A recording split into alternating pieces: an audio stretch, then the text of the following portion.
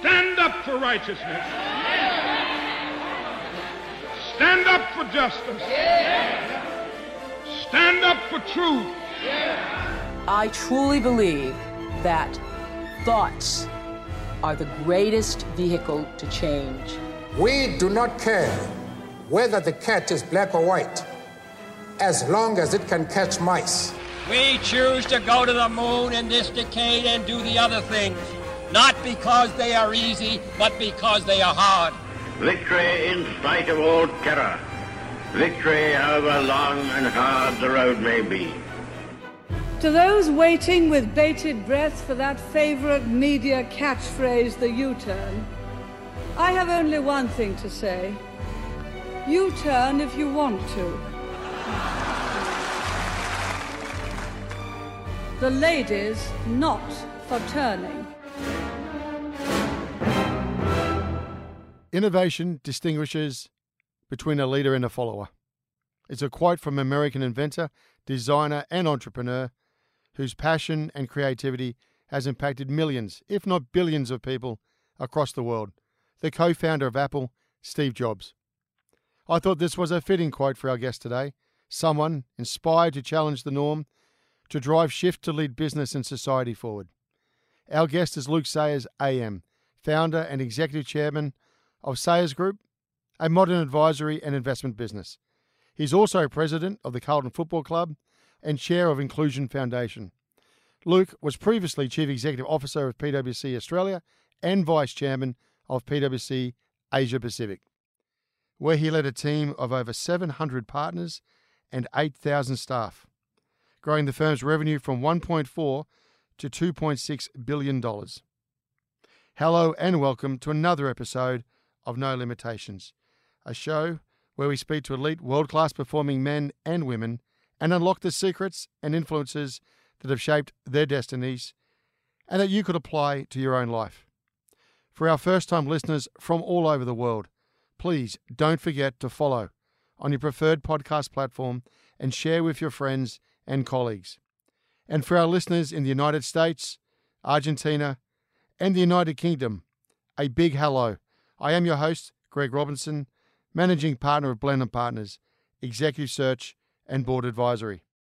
In an insightful discussion, Luke shares with us the lessons, learnings, and highlights from a career that has seen him continually evolve, moving between continents, being appointed CEO of PwC Australia at the age of 42, and now having established Sayers Group. We hear of the differing approaches to innovation across the world, with Luke seeing shifts in mindsets and people willing to break from and challenge tradition. So sit back and enjoy the edge of a new frontier. Luke, welcome to the show. Yeah, good morning. Luke, what is your golden rule for living a high-performance life? And when an opportunity comes, the greats seize the moment. How do you seize the moment? Yeah, look, a nice easy question to get into it, Greg. Look, how do I sort of seize the moment, and how do I look at high performance? I mean, from my perspective, I love opportunities. I love different opportunities. Oftentimes, you don't know what the opportunity may bring or not bring, but I love to try my arm at different things. And I think in life, sometimes you can just live in your comfort zone too much, and you can put boundaries or ceilings around sort of yourself and become quite complacent. And so I'm one to sort of probably just jump at those opportunities that I think will be a bit of fun, that I'll learn and grow from. Hopefully I'll also have an impact on something bigger or broader than myself, and sort of back yourself and have a crack. How does that fall in line with the old man's words, keep it real? Yeah, look, I think there's a lot of fakeness in life, Greg, and my dad was a pretty real sort of character, and just always encouraged, all of us to keep your feet on the ground and keep being true to yourself and work hard and have fun in life and be respectful in life and just treat people like you would want to be treated. So I come from a fairly sort of just real environment growing up as a child, and I've tried to very much with Kate, my wife, distill those family values in our 4 kids, and keeping it real is a part of that, because you can get over your ski tips very easily in life and start believing your own BS and start believing everybody else's BS. And, most times a lot of it's just not true. And so, keep it real, keep it genuine. Where do you come from, Luke? Rochester, Victoria, country town on the Campaspe River, up near the border of Victoria and New South Wales. A small little town called Rochester, which is, probably the closest town would be Echuca to it, which sits on the Murray there, sits on the border. Spent the first 9 years of life there, loved it, country footy, country cricket, growing up as a little country Victorian. Mum and Dad were academics. Mum taught at the school and Dad was the principal of the high school there. And then at the age of 9, we went off to Calgary in Canada, where Dad did his PhD in educational administration and Mum did her master's. And the 3 of us had an awesome experience sort of for the next 3 years, living on campus at the University of Calgary and learning to play ice hockey and flag football and go to this thing called elementary school and then junior high. And just fond memories of my childhood in country Victoria and also in Canada. I hear you're a pretty decent ice hockey player? Or is that just a rumour you started? Probably the latter, mate. Probably the latter. Yeah, no, I used to love it. I still do love it, but don't play it obviously anymore. Yep. But it's a fast, physical game. You have to be able to skate, but you also have to have obviously good hand-eye coordination to be able to control the puck and move the puck where it needs to be. And just fell in love with it for my time in Canada. And then when I came back to Australia, continued to love it and practice and play here. And it's a ripper, absolute. So was it, Luke? Was it under-16s Australians team? Yeah, I was fortunate enough to play in the under-16s, under-18s. I think also under-21s, and a number of trips overseas to play in global competitions. Fond memories, great mates still to this day, and great sport. What happened, Luke? Was it injuries got to you and you couldn't fulfil or pursue it any further than that? Yeah, pretty much, Greg. I mean, it's, I wanted to kind of probably like sort of aspiring people in whatever sport it is, I wanted to play college hockey in the US or Canada and go on and try my arm. Just wasn't good enough. Okay. Had a number of injuries and, so hung up the skates to become an accountant. I was going to say, talk about how good's that? Talk about change of pace. Yeah, a little bit of a change of pace. What drove you to accounting? Is it the old one where look, it covers me throughout life? If I get a degree in accounting, I'm set. Or what was the ambition? Because also, you weren't twiddling your thumbs at university in accounting either, were you? Yeah, look, it's funny, Greg. Again, you trace it back to my mum and dad that it is kind of. I get the mickey taken out of me quite a bit when people hear I did a computer science degree and an accounting degree. People go, but Luke, you're not really like an accounting sort of person. You're not really like a computing guy. So what happened? But basically, my mum and dad, and this is going back, this would be late 80s. They firmly believed that whatever you wanted to do in life, if you had sort of hard skills like finance, and they saw the technology wave sort of coming, you can kind of pivot that to wherever you want to go. And so I went into a double degree and battled my way through that and was fortunate enough to get an internship at PwC and had an amazing experience there. Well, that's after becoming president of the Accounting and Computer Society at Monash as well, wasn't it? You've done your research. Yes. That's a big achievement. Yes. So I think what happened was... PW, no chuckling there, right? It's a very esteemed sort of position. So what happened was PW sponsored the sort of club or group on campus, and as a result of that role, I got an internship at PW. And when you think of accounting and you think of computing, sort of they're not sort of what I see as what my sort of fortunate gifts are. I'm more a people person, and I just loved the people at PW, and that was different clients, and that was people at the firm. And if there's good people and good challenges and good opportunities, then count me in. Yeah, so in those days, was it the Big Eight in those days, Luke, when you joined them? I think it was the Big Eight that then went to the Big Six, and obviously now the Big Four. And then you got the opportunity to move to the US. Is that right?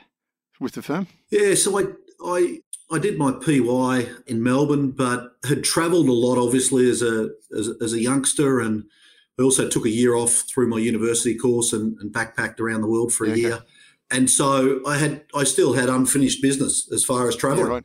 I remember I went in and resigned and said I'm off. And the partner who is my mentor today, a guy by the name of Paul Brasher, who actually is also the Essendon president, today one of our arch rivals here in the AFL, he said to me, "What are you doing? Like, why and how and what?" And I said, "Well, Paul, I've run hard for 3 or 4 years, but I want to go and travel and do different things, and I'm getting married, and Kate and myself are off." And he said, "Well, can you just hold that thought for 24 hours?" And then he came back the next day and said, "Listen, we'd like to move you to the US firm. You can live in Washington, DC or New York. We'll send you across there, and why don't you use that as your base and work at PW in the US and then look to travel and branch and have different experiences from there." So it was a great move. We loved it, and we were able to sort of achieve both over that next we ended up staying 5 years. Yeah, when you made partner there, didn't you? Yeah, I did. Yeah. Yeah, so look, talk us through, Luke, what's the difference between working in the US at that level and working in Australia? What did you learn? What did you learn about the art of engagement, the art of bringing people along? What's the big takeaways for you? Because this was pretty formative for your career. Yeah, no, it was. I think there's really, really good things about American business and the sort of spirit of innovation and positivity and can do. And, for people that really want to have a crack and kind of don't worry too much about other things in the ecosystem, noise or anything else, I think it gives you a great platform. And so it's an amazing, amazing place to sort of be at the cutting edge of different business models, different technologies. I was in the telecoms and technology business, and I was able to sort of see through the WorldCom MCI merger, then the WorldCom MCI sort of combustion and WorldCom folding. It was the startup sort of mecca, and so the dot-conomy sort of was flying. And just to see the way in which capital came together with innovation and ideas to create growth is pretty special. And so I'd very much be in the camp of encouraging young kids to really go and explore and have a period of time in the US.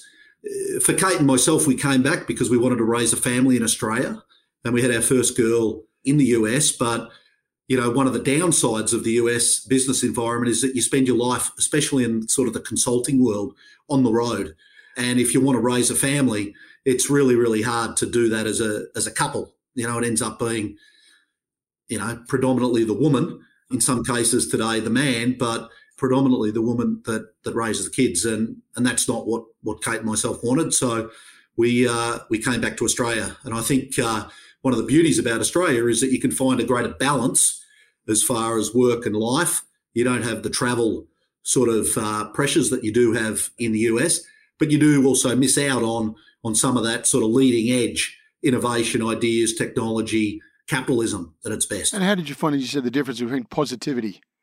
And Australians are pretty good at knocking the tall poppy syndrome versus the Americans saying, get in there and have a go. And if you fail 2 or 3 times, don't worry about it. Now I've invested in you, at least you know how to move forward. How did you find sort of addressing that when you came back? Yeah, I think it's funny because I do think Australia's changing. Like, Australia is still a very, very, very conservative country. Unbelievably so. And it is still sort of the tall poppy. Absolutely is. And that's because, we live on a small island. There's a small number of people. In any one day, there's not a lot going on. But that doesn't mean we're small-minded. So, that doesn't mean we should be small-minded. No, I didn't say small-minded. But you know what I mean? Like, it's just it's a smaller sort of ecosystem. And we have basically 4 banks that rule the roost. We have a couple of retailers. We have a couple of telcos. We have, you kind of got these organisations that have all the structural power. Now, what is happening is absolutely, and I think COVID's accelerated this Greg, my belief is that the spirit of entrepreneurialism and innovation and the willingness to back people to have a go is definitely improving. And, you know, there'll always be big guy sort of versus small guy and, you know, throw enough stuff and hope that something sticks. And, you know, that's just competitive forces and competitive people. But more and more of those organisations and people are breaking through that ceiling. And I think that's awesome for Australia as a country. That's all good news, and I agree with you, Luke. We'll talk about what you're up to in a few minutes. I guess that's one part of saying get out there and have a go and do really well, but am I going to pay for it? Because the other part is that mentality in Australia, which is changing. I'm interested in your thoughts on this and the reason why you set up your firm. Am I going to back you, Luke, or am I going to be scared to death again and back myself in my career and not take that risk because you don't get fired for using the IBM model? Yeah, so look, it's not all the way there. And Greg, I'd say horses for courses, okay, right? So, and that's good because not everybody is wired for startup world. There's a lot of people that want to go and join a secure organisation, get a secure paycheck and do good work and contribute. And that's fine. That's all good.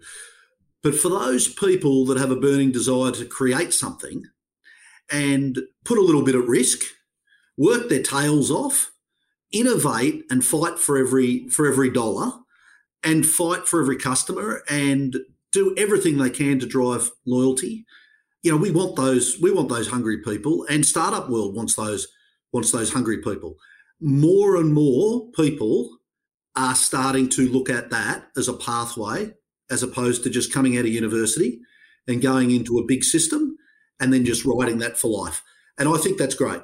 And I will say, I do believe that a part of that is COVID related, that the value proposition for a lot of people that joined those big organisations was to go overseas with those organisations, go to training programs overseas with those organisations, learn on some of those big global clients. If that learning pathway isn't there in a real and physical way, more and more people will look for other learning experiences, other growth opportunities, and I think that does push them into this sort of startup ecosystem. Well, it seems to be the land of boutiques, doesn't it, starting to happen, you know, like investment banking and advisory houses, etc. But the question I'm sort of coming at, I'm hearing it from your side of things.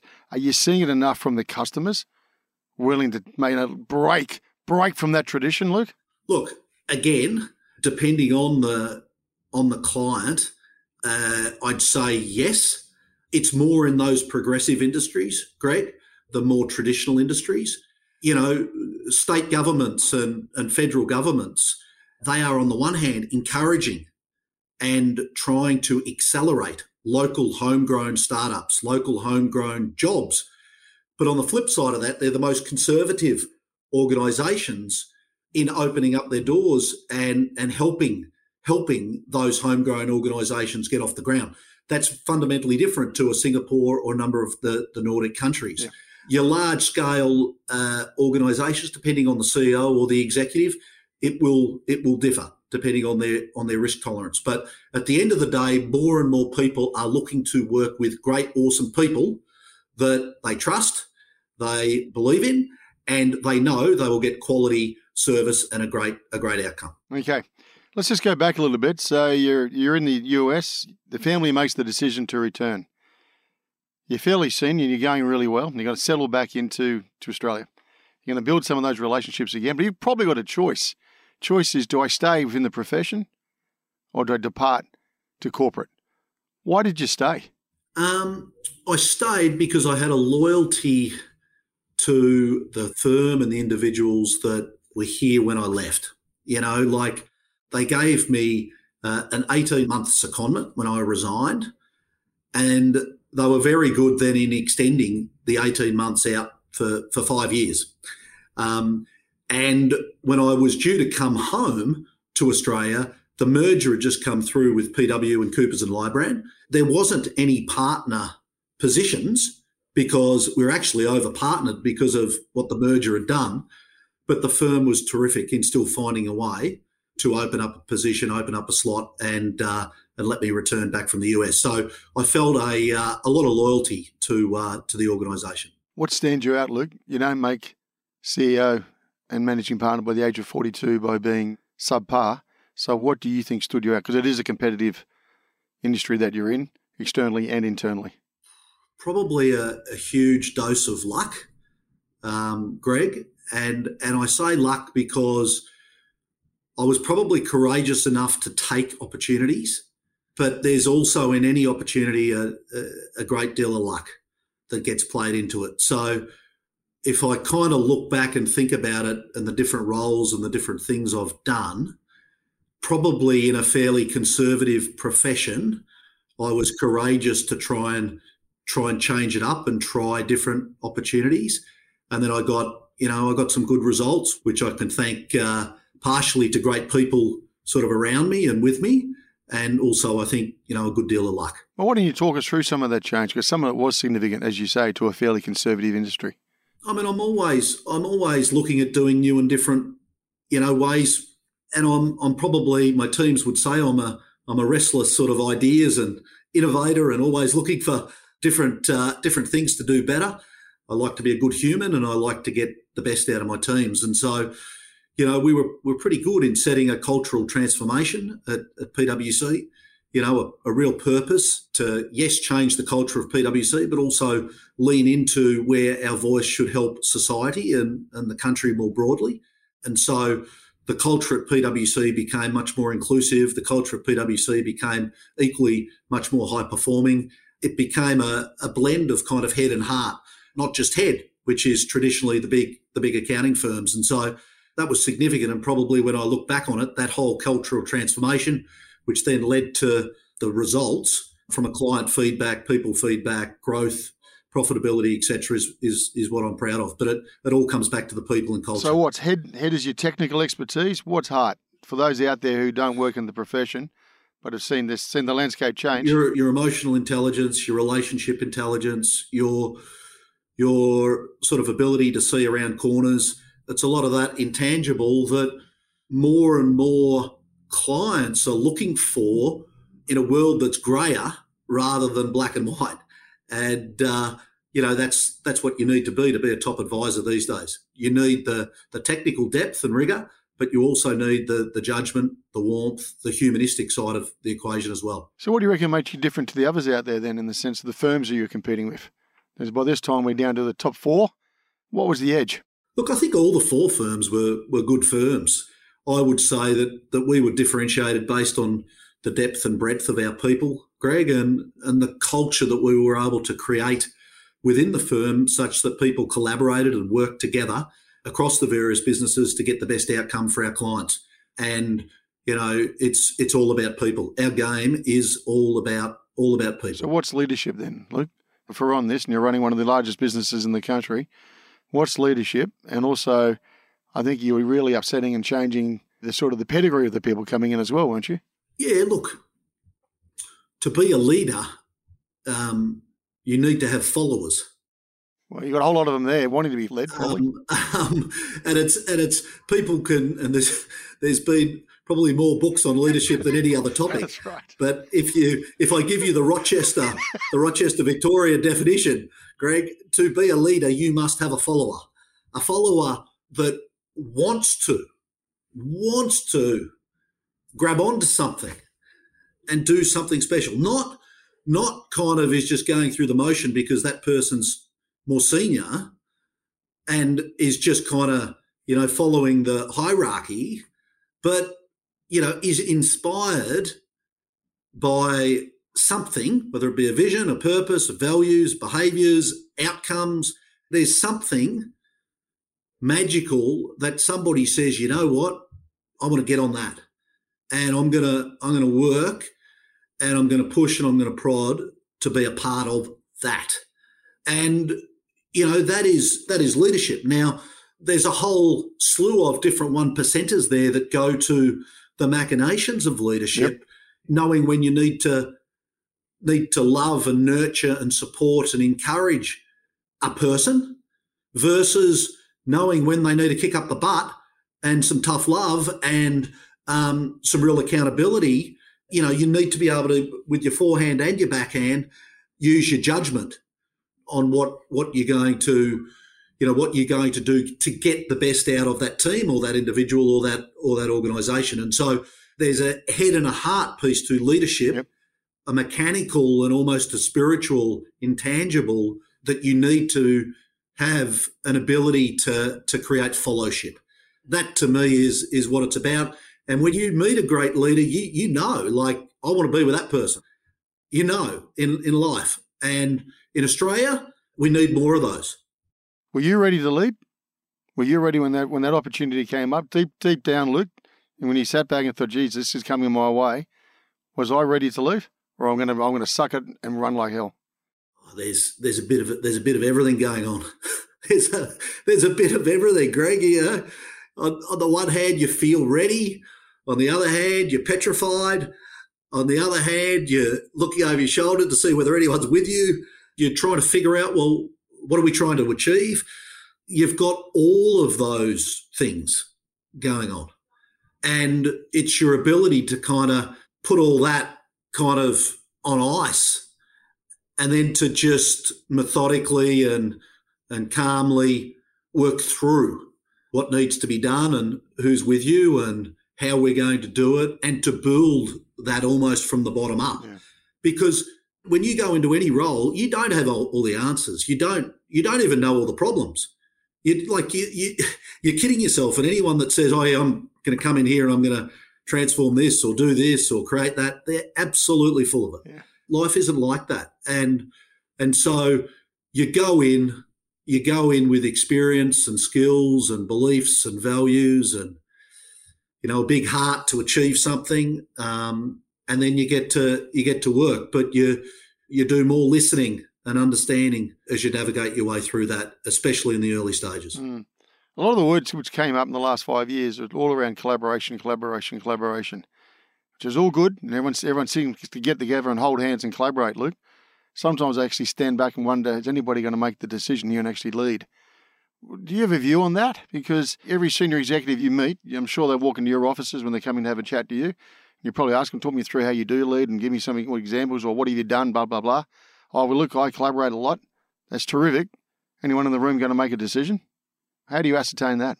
It's a great point, because in a lot of organisations, not just in Australia, all across the world, and, you know, decision-making is something that, you know, people shy away from.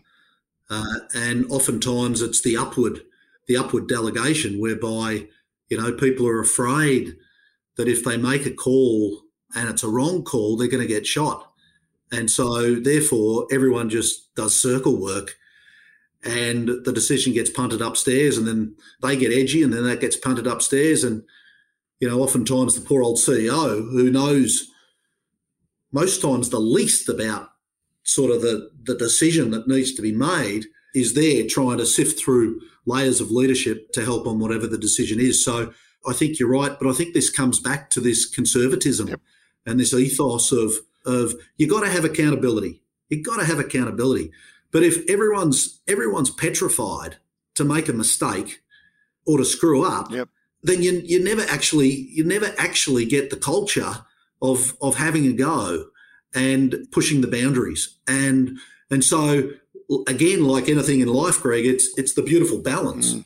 You got to find that balance of support and encouragement to make a call, have a go, innovate, and be accountable. And my perspective is, if people are constantly screwing up and not learning, then that's no good. But equally, if people are just abrogating their responsibility to make the call and get on with it, that's also equally not as good. So you made CEO, you, like you said, you're pretty young, you're 42 years old, you've probably got a lot you decide you want to get on with. How do you firstly then sit back and address what tempo am I going to work to bring people along? And the other part, I guess, as you say, people put these decisions up to the boss. Who do you bounce the decisions off? I have a couple of Northern Victorian principles to build off the back of my good country definition of leadership. First one, get just great people around you. You know, people that have strengths and skills that are different to yours. Make sure that they've got, you know, the values that you want from a leadership team perspective. But that's your sounding board. That's your, you know, 1,000% in a vault, talk about everything board. That's the team. and anything goes within that team. Okay. And so that's really important for me. The second thing I'd say is, to the point of tempo and pace, I firmly believe in sort of the first phase in listening and engaging. Whenever you go into whatever role it is, there's too many people that think they know best or know the answers, and they go in guns blazing. Right. I think that's fundamentally wrong. I think you have to go in and listen and understand and engage far and wide and build those trust pathways, not just at the top of the tree, but also at the bottom of the tree, middle of the tree, external, customers, regulators, whatever it may be. But when you have that fact base, move with real speed, because you've got to jolt the culture and you've got to jolt the system. Yeah, right. And so I'm not sort of we're just going to creep up on this and edge up on this.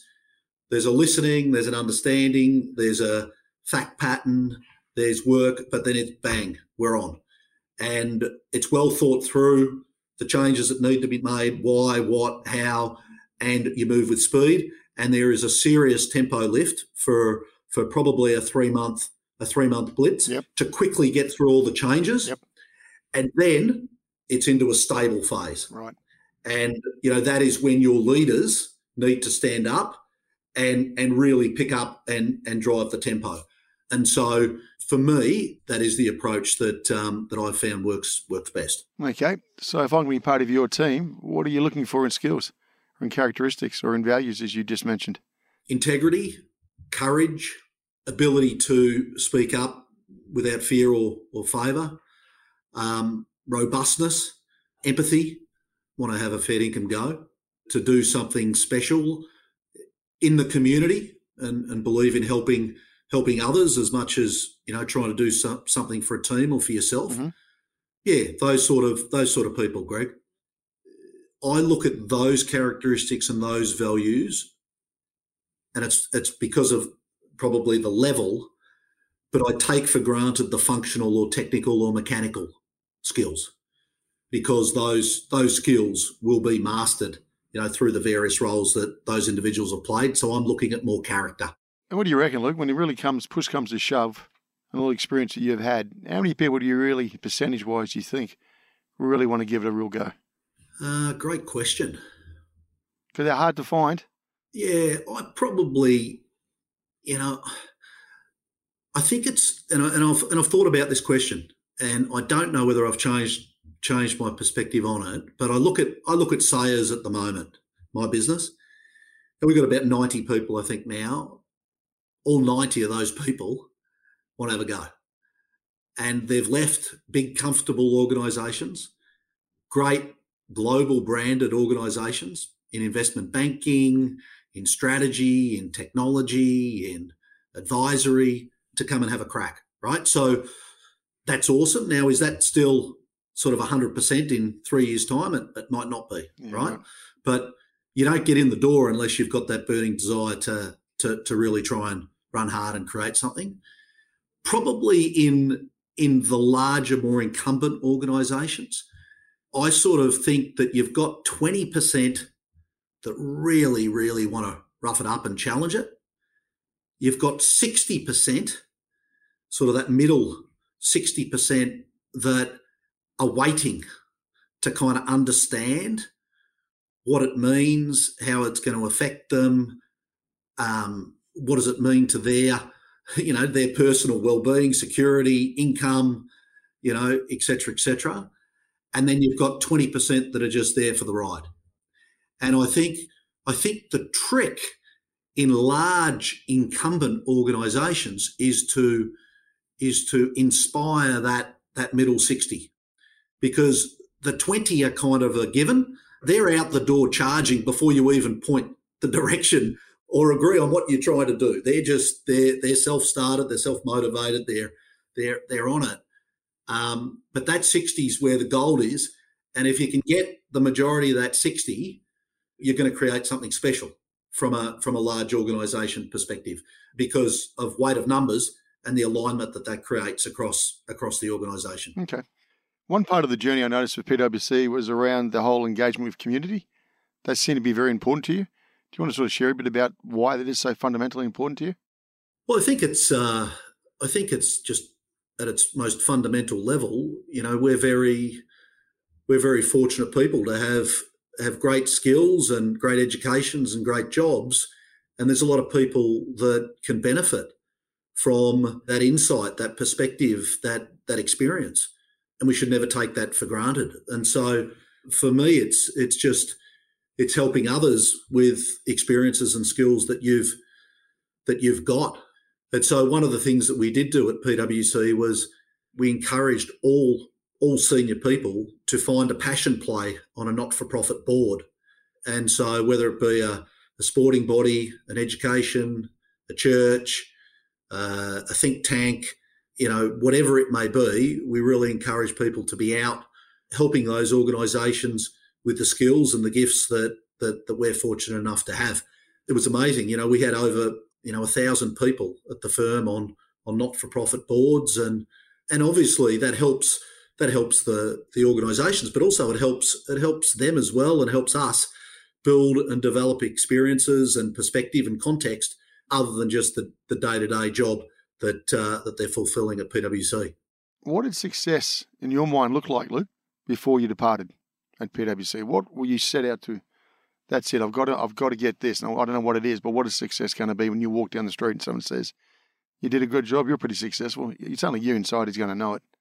For me, it was about the people, Greg. The people, you know, wanting to go that little bit further, and being given the opportunity and trust to go that little bit further.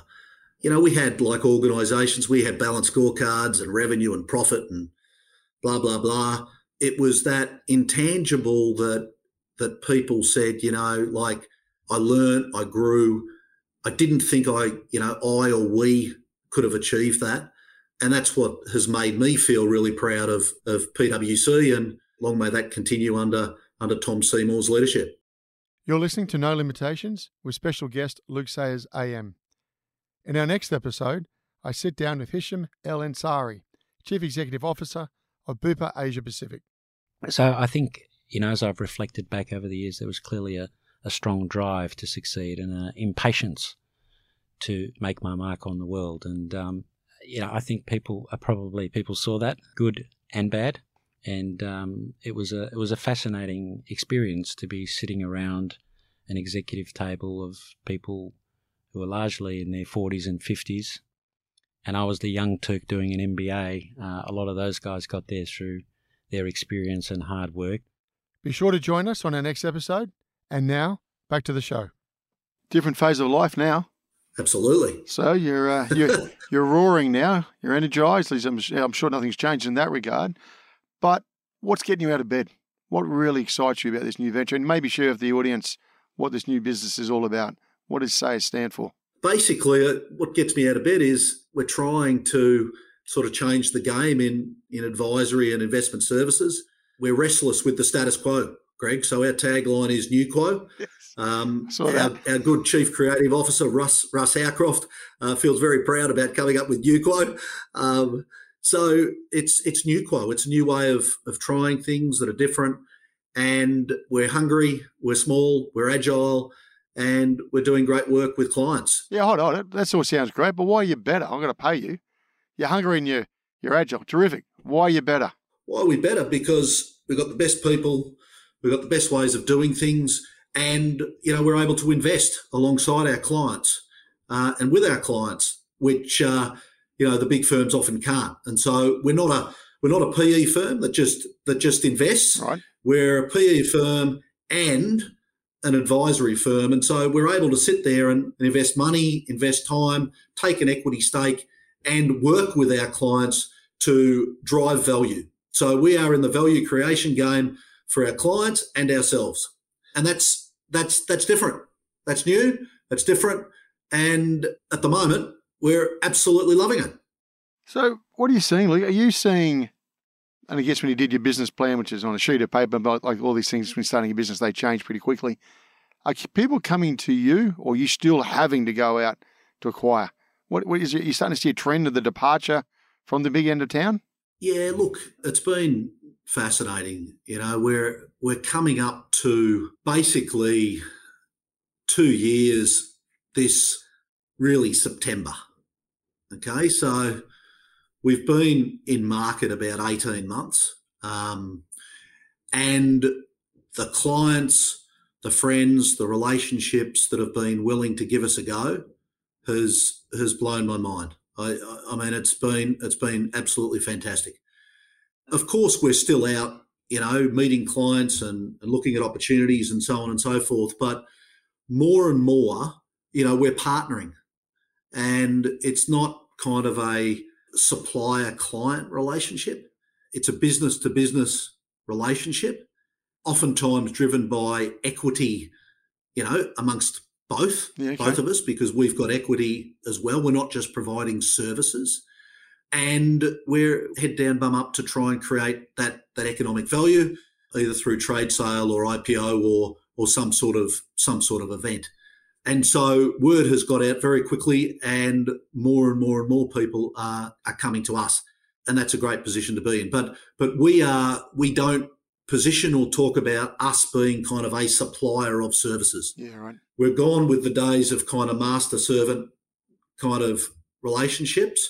We want to partner with great people and great clients to drive economic value for our clients and for ourselves.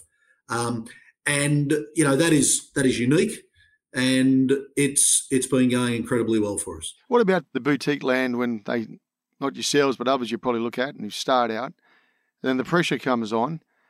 These major blue chip clients say, look, I'll have a chat to you, but aren't you going to be less expensive because, you're not going to pay the same amount of money as everybody else on the rent, on this and on that. Therefore, surely you can sharpen your pencil a bit.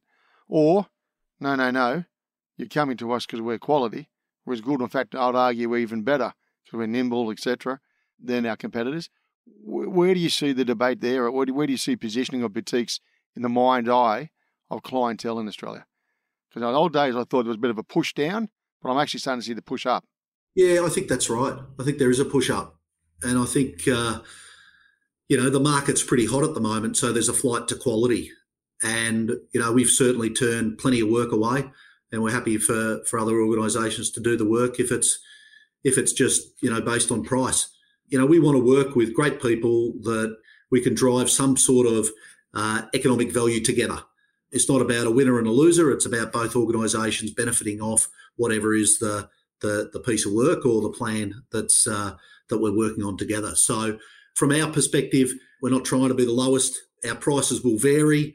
We may take some sweat equity. We may take some success fee. We may take some cash up front. We'll flex up or flex down depending on what is best for the client and what is best for us. But we'll work through that with the client and come up with what the right combination is. And, that's an important differentiator to the big firms that are, really, really running hard on billable minutes. We're not in that game. We don't want to be in that game.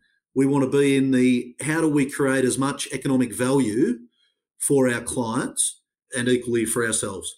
What are you zoning in on the people you're bringing in? Is it, Luke? They can't be the same make and mould from the competitors from the PwC or the old organisation. Few are really going to make it, aren't they, in the sense of really performance in an organisation like yourself? Yeah, so look, we're honing in on great sort of investment banking capability. Yeah, right. So out of the Macquaries and the Goldmans, etc., and this goes to sort of our model of equity and services, and so that's really, really exciting for us. We're honing in on infrastructure people, and not infrastructure consulting people, but people that have been there, done that. Okay. That have worked for government or worked for construction companies, from an industry side, because infrastructure and precinct development is so big for the country over the next decade. We're honing in on marketing and brand people, and we've got quite an exciting proposition and offering in our brand momentum part of the firm. Again, with the ability to invest in new emerging startup companies, whereby we're building their brand, their marketing strategy, their go-to-market plan, and obviously, taking equity through that cycle. So there's a number of areas. We've got about 20 or so partners at the moment, Greg, and we'll just continue to build that up in a sensible way in the years to come. And where are you seeing the market as a whole in the next 3 to 5? I'm optimistic. I don't think it's a sugar hit at the moment. I think I'm very optimistic. I'm very positive.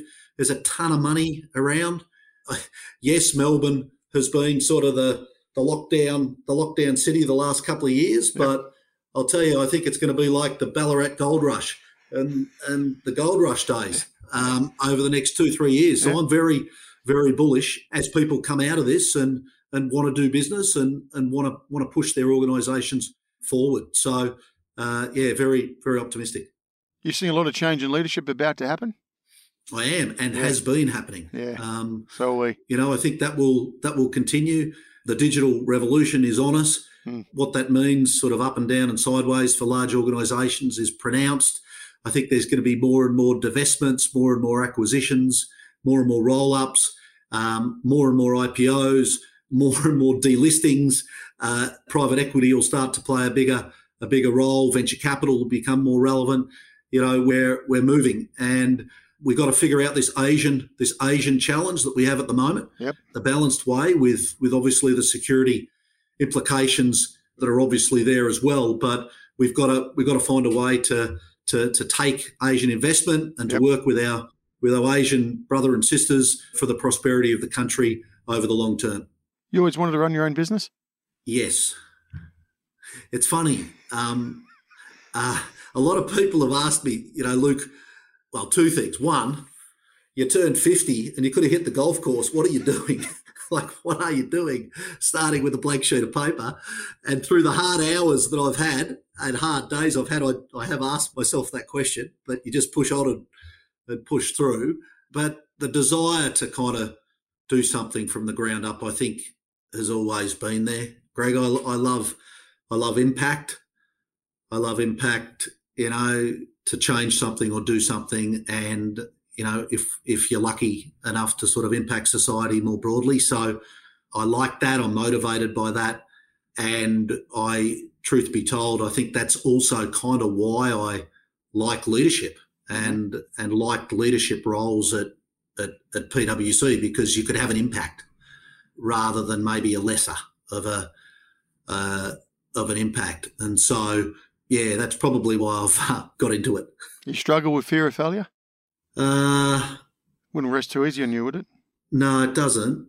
It doesn't. I'm pretty driven, but I think failure is also a fact of life, and you're going to mess some things up. And I think it's you just learn and grow through it. You obviously build scar tissue, and any leader has a lot of that scar tissue because they've probably made a lot of mistakes on their way through and on their way up. I would have made hundreds of mistakes over the last 18 months here at Sayers, from little ones, recruiting a person that you shouldn't have and then having to let that person go, or setting up a policy that looks like this and then finding out 4 months later, gee, that policy didn't make sense. We need to go back and check, hundreds. But you can't get too hard on yourself, and I think you just got to live and learn and keep growing and moving forward. Tough question for you. It's only early days. What's more satisfying, running your own show and bringing people on who that DNA we're all committed, or working in a large organisation and using the language that we always use, taking you through that transformation? I don't know whether I've got an answer. I mean, I loved my time at PwC. It's an amazing organisation, great experiences. I hope a few people think, still that we did a good job. And sort of equally here, I've loved, as hard as it's been for the first 18 months. I mean, starting anything with a blank sheet of paper, whilst you've got a global pandemic, is kind of not for the faint-hearted. Some may say a little bit crazy, but you're really proud of just getting a shingle on the door and getting an employee in the door and getting your first client and being able to bill a client and actually collect cash and it goes into a bank account. And so It's a good feeling, isn't it? I think it's the frame you set. And this is a great experience. I had a wonderful chapter, for the 30 years, but now I'm into another chapter and can't wait to keep, learning and growing and building what that chapter looks like. There's another big chapter you're a part of, and you mentioned scar tissue and heartache and, putting everything into it. Carlton Footy Club. President. Jeez. Where are you going to take them? Well, hopefully. Hopefully. Hopefully, I'm going to take them into the finals, Greg. That's the aspiration. Our women's and men's team, if we can win enough games, we get to play finals footy. And if we get to play finals footy, we may give ourselves a chance to win a flag. So it's a great honour to lead such an illustrious club like the Carlton Football Club with such rich history over 150 plus years, an iconic brand in Australian sport, and I feel very very honoured. But you're right, it's the world of AFL and professional sport. It's not for the faint-hearted. You always been a fan of Carlton? Yeah, always have been. Used to love it as a country Victorian boy. It's those days at Princes Park, which is now Icon Park. Yep. Growing up and seeing the footy games, as a Victorian kid, I think a lot of kids and adults would have very fond memories of going with their parents or going with their father or their mates to the footy, and that being a key part of kind of who they are. So yeah, part of my blood, my passion, my interests. Look, I understand the game. I followed it myself a lot of regard for the Carlton Football Club. The only concern when I've done a bit of reading about footy in the state of play of Australia, out in the bush, Luke, we're reading about all the money going into the clubs and obviously giving back and bringing the youngsters through, but are you comfortable where the game is at in the bush, calling a spade a spade? No, I think there needs to be more done. Yeah. And, Gill and the AFL and all the clubs are on it. There's been a lot of other sports that have provided sort of competition. When I grew up in the bush, it was football and cricket, and that was it. Yeah. And today you've got a whole slew of different sports that kids can play, and parents are also, playing a role there because, a lot of parents think that a soccer or a basketball or whatever it may be is less damaging or less physical on their children, and so we need to do more to build up the grassroots and the pathways, not just in the bush, but also in Melbourne as well. Yeah, do you apply a lot of thinking from sport to business or business to sport? Yeah, I absolutely do. I think there's tremendous crossovers because at the end of the day, you're trying to create a team, you're trying to have a performance culture, and you're trying to achieve a certain outcome. And whether that be in business, whether that be in sport, whether that be in society at large, that's what you're doing. You're pulling great athletes or great business people or great academics together to create something special. Now, I believe we have stopped innovating as a nation. And I think this is because we are lacking strong and courageous leadership. This discussion, a lot of it is around leadership and high performance. That statement was made from you in 2014. You still holding firm to that view? I actually think COVID's forced us, Greg, to change a lot more. And I think we've seen stronger leadership through a bit of the difficult times that we've all confronted through the pandemic. So if I was to compare sort of 2021, 22 to 2014, I think there is stronger leadership here in Australia. I think there's stronger leadership at a corporate level, at a political level. People may not agree with a lot of these decisions or the strength of leadership, but I think it is more pronounced. And I definitely think in the innovation space, through the COVID period, there's more and more people willing to invest and back entrepreneurs to innovate and bring new businesses to market. And I think there's more people willing to have a go because they're fed up with kind of the status quo. So I'm definitely feeling much more positive on that front than I was back in 2014. What made you say it? Well, I think at the time we were stuck, and I can't remember exactly back to 2014, but my my instinct is that we were probably somewhat stuck politically. We were stuck organisationally. I think there was a raging debate about tax reform, which had been going on for years and years and years, and hadn't achieved anything. We hadn't moved. I think at that stage we were also still talking about gay marriage and should it be a plebiscite or not a plebiscite, or just make a call and get on with it. And so there would have been a number of things at that stage that would have caused me to feel that way. Luke, if you were to look 3 to 5 years ahead, what would Sayers look like? Where do you see the business going? 3 to 5 years will be, a business probably circa sort of 100 million plus of revenue, some, 250 people, very focused in the deal space, the infrastructure space, the brand and marketing space, etc.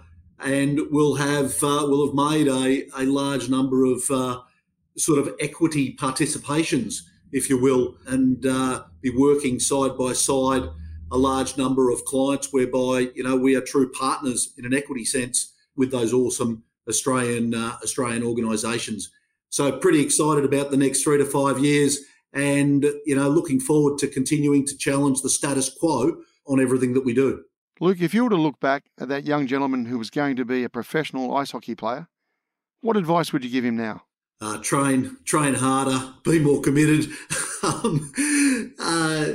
No, look, in all seriousness, whether it be ice hockey or AFL or whatever you want to master, I think it's really important for kids today to find a passion and find a dream and be excited and able to sort of, motivated every day to work hard. So I think the single biggest piece for anybody is to find that passion, find that interest, and then to be the best that you can possibly be at that passion or at that interest. If you're super passionate about something, you're not going to work.